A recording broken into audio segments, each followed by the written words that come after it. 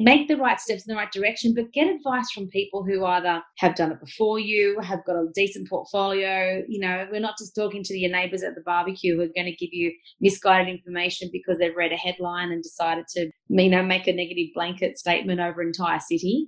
You're listening to the She Renovates podcast.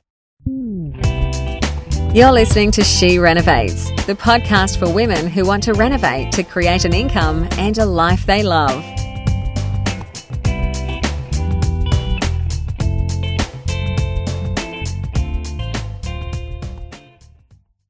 This episode is sponsored by our brand new one-day training, the Game Changer Mastermind. Years come and go, and dreams of making significant changes to your income with renovating can fade if you don't breathe life into them.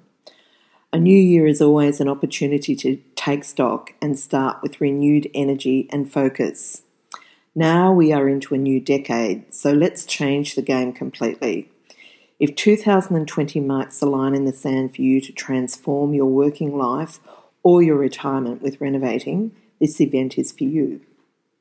Okay, hello everyone. It's Bernadette back with another episode of She Renovates. And today I have my casual co-host, Jo Verdello from Property Women and Advocate Property Services. We're going to be talking about how women's attempts to build wealth through property can be sabotaged, the things that really undermine their efforts to get ahead in the world. So welcome, Jo. Thanks for having me, Bernadette. Always love being on She Renovates. Awesome. We love having you. Yeah, so what do you think about this? Interesting topic, and one I see repeat itself time and time again. The conversations I have and the face plant. Yeah. Here we go again on this.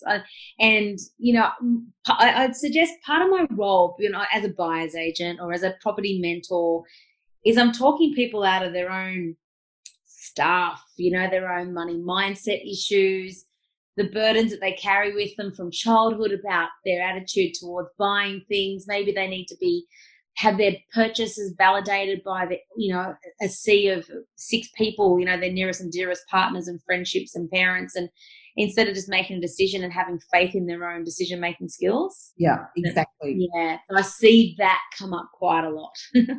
Well, it's interesting because I suggested this topic because I had a meeting with someone this last week and I thought, oh my God, it's come up again. And this is a woman who has been investing for many years, is now in her late 60s, and she's got a portfolio of properties that are rubbish. And I see it a lot. Like, it's not the first. So she's done the right thing and bought property, but has relied on others for her advice and hasn't actually, probably 2 things about that: relied on others for advice, which is fine if the person that's advising you has integrity and knows what they're doing.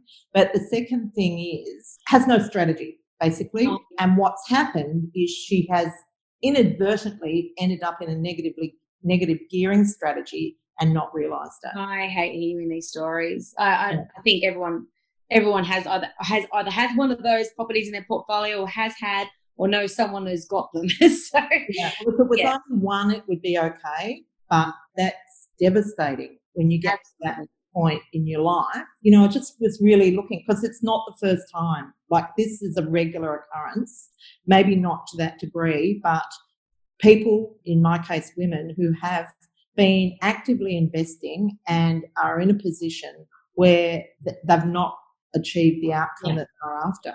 Yeah, I understand. And the one thing I noticed with some investors, even though they've got an adequate amount of education behind them, they might look to other people's successes and try and replicate that. And what happens is they go and say, well, my sister did this 4 years ago and that worked out well for her. And then they'll buy into the same strategy. But 4 years ago was before a market took off, or there was not an oversupply, or et cetera, et cetera. So they're replicating a ship that's already left. Exactly. Yeah. So that in itself is a really big mistake. Another big mistake would be that perhaps they've got no interest in doing a development, but then they know someone who was successful, so they get themselves into a property investment that doesn't suit their risk profile, their budget, their abilities, and they're trying to make something work, but they're not looking at themselves properly in the mirror and going, what is it that I need? What's going to suit my stage of life?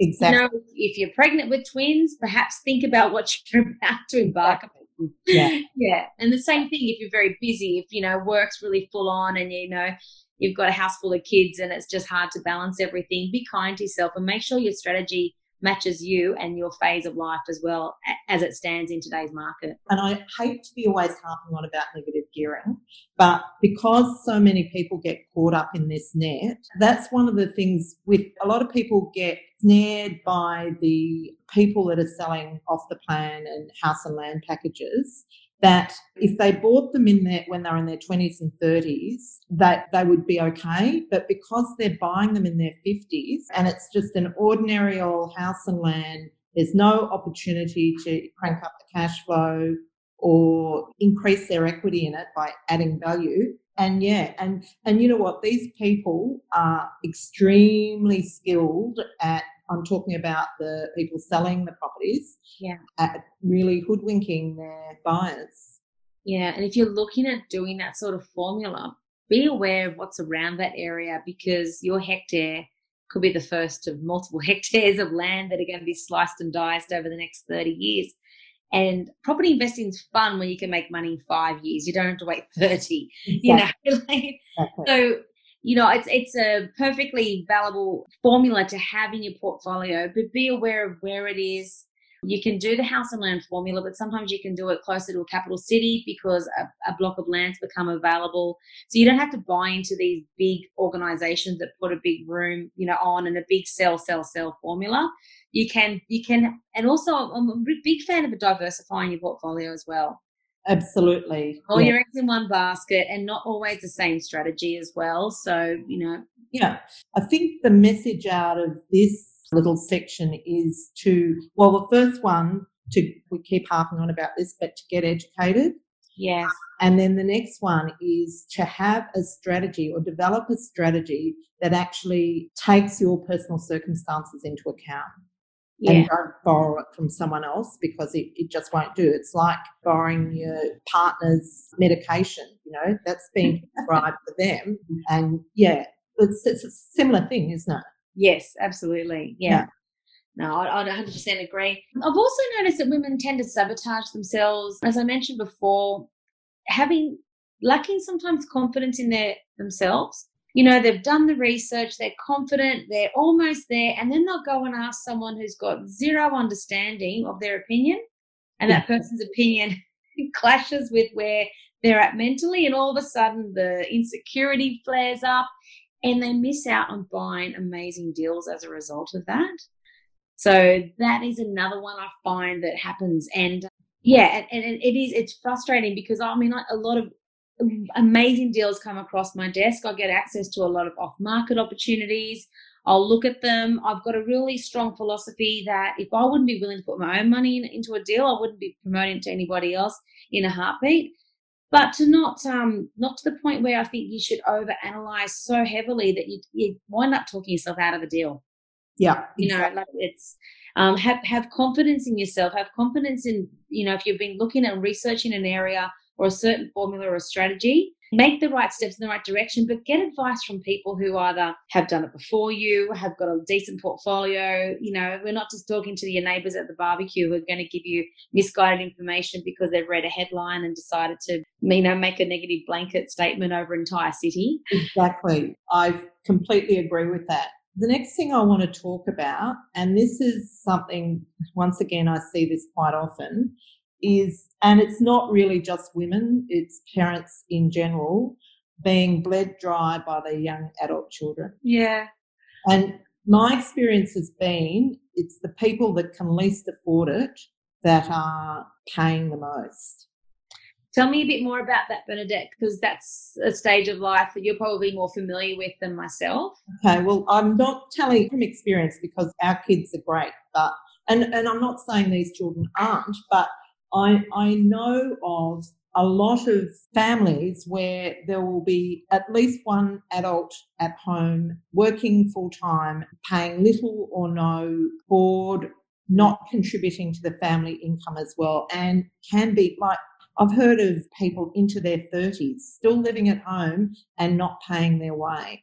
Now, I personally think that it's not only doing a disservice to the parents, but it's doing a disservice to the child, because if you don't, and I think there's a guilt thing that comes in, there's some sort of sense of you should be doing this for your child and paying all their sort of living costs and basically giving them what they want when they can easily do that themselves. So you're talking about children who've got more disposable cash and then the parent's the one that's, footing the bill of their lifestyle. So, yeah, and I think if that's your circumstance, I mean, I've often thought if you've got the means as a parent. Now, I'm not a parent of my children are still primary school age, but if you're financially in a position you don't actually have to ask for the money, perhaps get your child into a habit of saving or putting away a percentage of their income. And even if they don't know you're doing it, put it in a term deposit or put it into an account they're unaware of, but get them used to not having 100% of their income to play with. I think that's, do them that service, or to get them into the market. And I know there's a lot of discussion over first home buyers and how difficult it is for people to break into the market, especially in capital cities. But don't lose sight, your first purchase doesn't have to even be your home. I know that there's government grants that make it, you have to live in it, but perhaps that's false economy. Maybe you're better off investing into something and then just making that choice and then renting where you want to be at. But as a parent, I know with certain loans and certain lenders, you can be a guarantor, or there is different ways that you can help your adult child get onto that property ladder sooner as well. Yeah. Well, I guess I always see it from the parents' point of view because we work with the parents because they're trying to get prepared for their retirement and they're having all this money draining out, keeping a house full of young adults who could be paying their own way and aren't. And then at that point in time, it's such a massive wrench to actually have to ask them to contribute. I just think it's a crying shame. And to be honest with you, I believe that they need to be paying their own way, because otherwise they're going to make horrible housemates. If they're not used to taking responsibility for themselves, what's going to happen when they move out? No, I'd 100% agree with that. So it's a service you're trying to provide as a parent, but you're actually doing a disservice to your child. So the message there is, if you've got children who are in their late teens, early 20s and starting to work, I think now's the time to say, even if it's $50 a week, $100 a week, start to pave that way. We always had a rule in our house that they lived at home, rent free until they had a full-time job, until they'd finished their uni.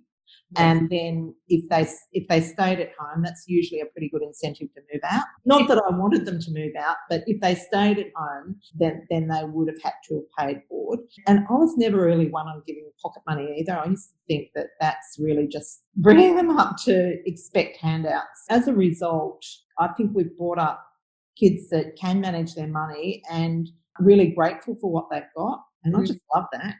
Yeah, no, that's really good. Yeah. I know I'm a bit of when it comes to pocket money, I'm a little hit and miss. I want the way to be. I want the kids to earn it. I don't think it should be a handout. Or I'll ask them to put the bins out and well, what do I get for it? And I'm like, your bin collected? What else do you want for it? I mean, yeah, and I've caught out Greg, my husband, before, giving the kids significant, it's $5 for that. I mean, when they go and flip burgers for $14 or $15 an hour, they're going to be mortified. Yeah, So it's about, from a young age, teaching them to be money savvy and to start putting their money aside and earn it. And there's chores, they shouldn't get paid money to make their own bed. No, I absolutely agree. Yeah. So it is, and it's on us. And I sometimes I know now talking about it, I've got to pick up my game, because I want these children to be really financially literate beings when they leave the nest. And I do want my kids to be able to buy into the property market and to understand salary sacrificing of, you know, it's not always, I mean, lovely as it would be to holiday throughout your entire 20s and have lovely cars and nice watches and whatever else, but you know, that's the time when you really should be making some really smart buying decisions as well. Exactly. Yeah, well, when they get to that age, you'll have to come over to the School of Renovating and do an avocado reno with them.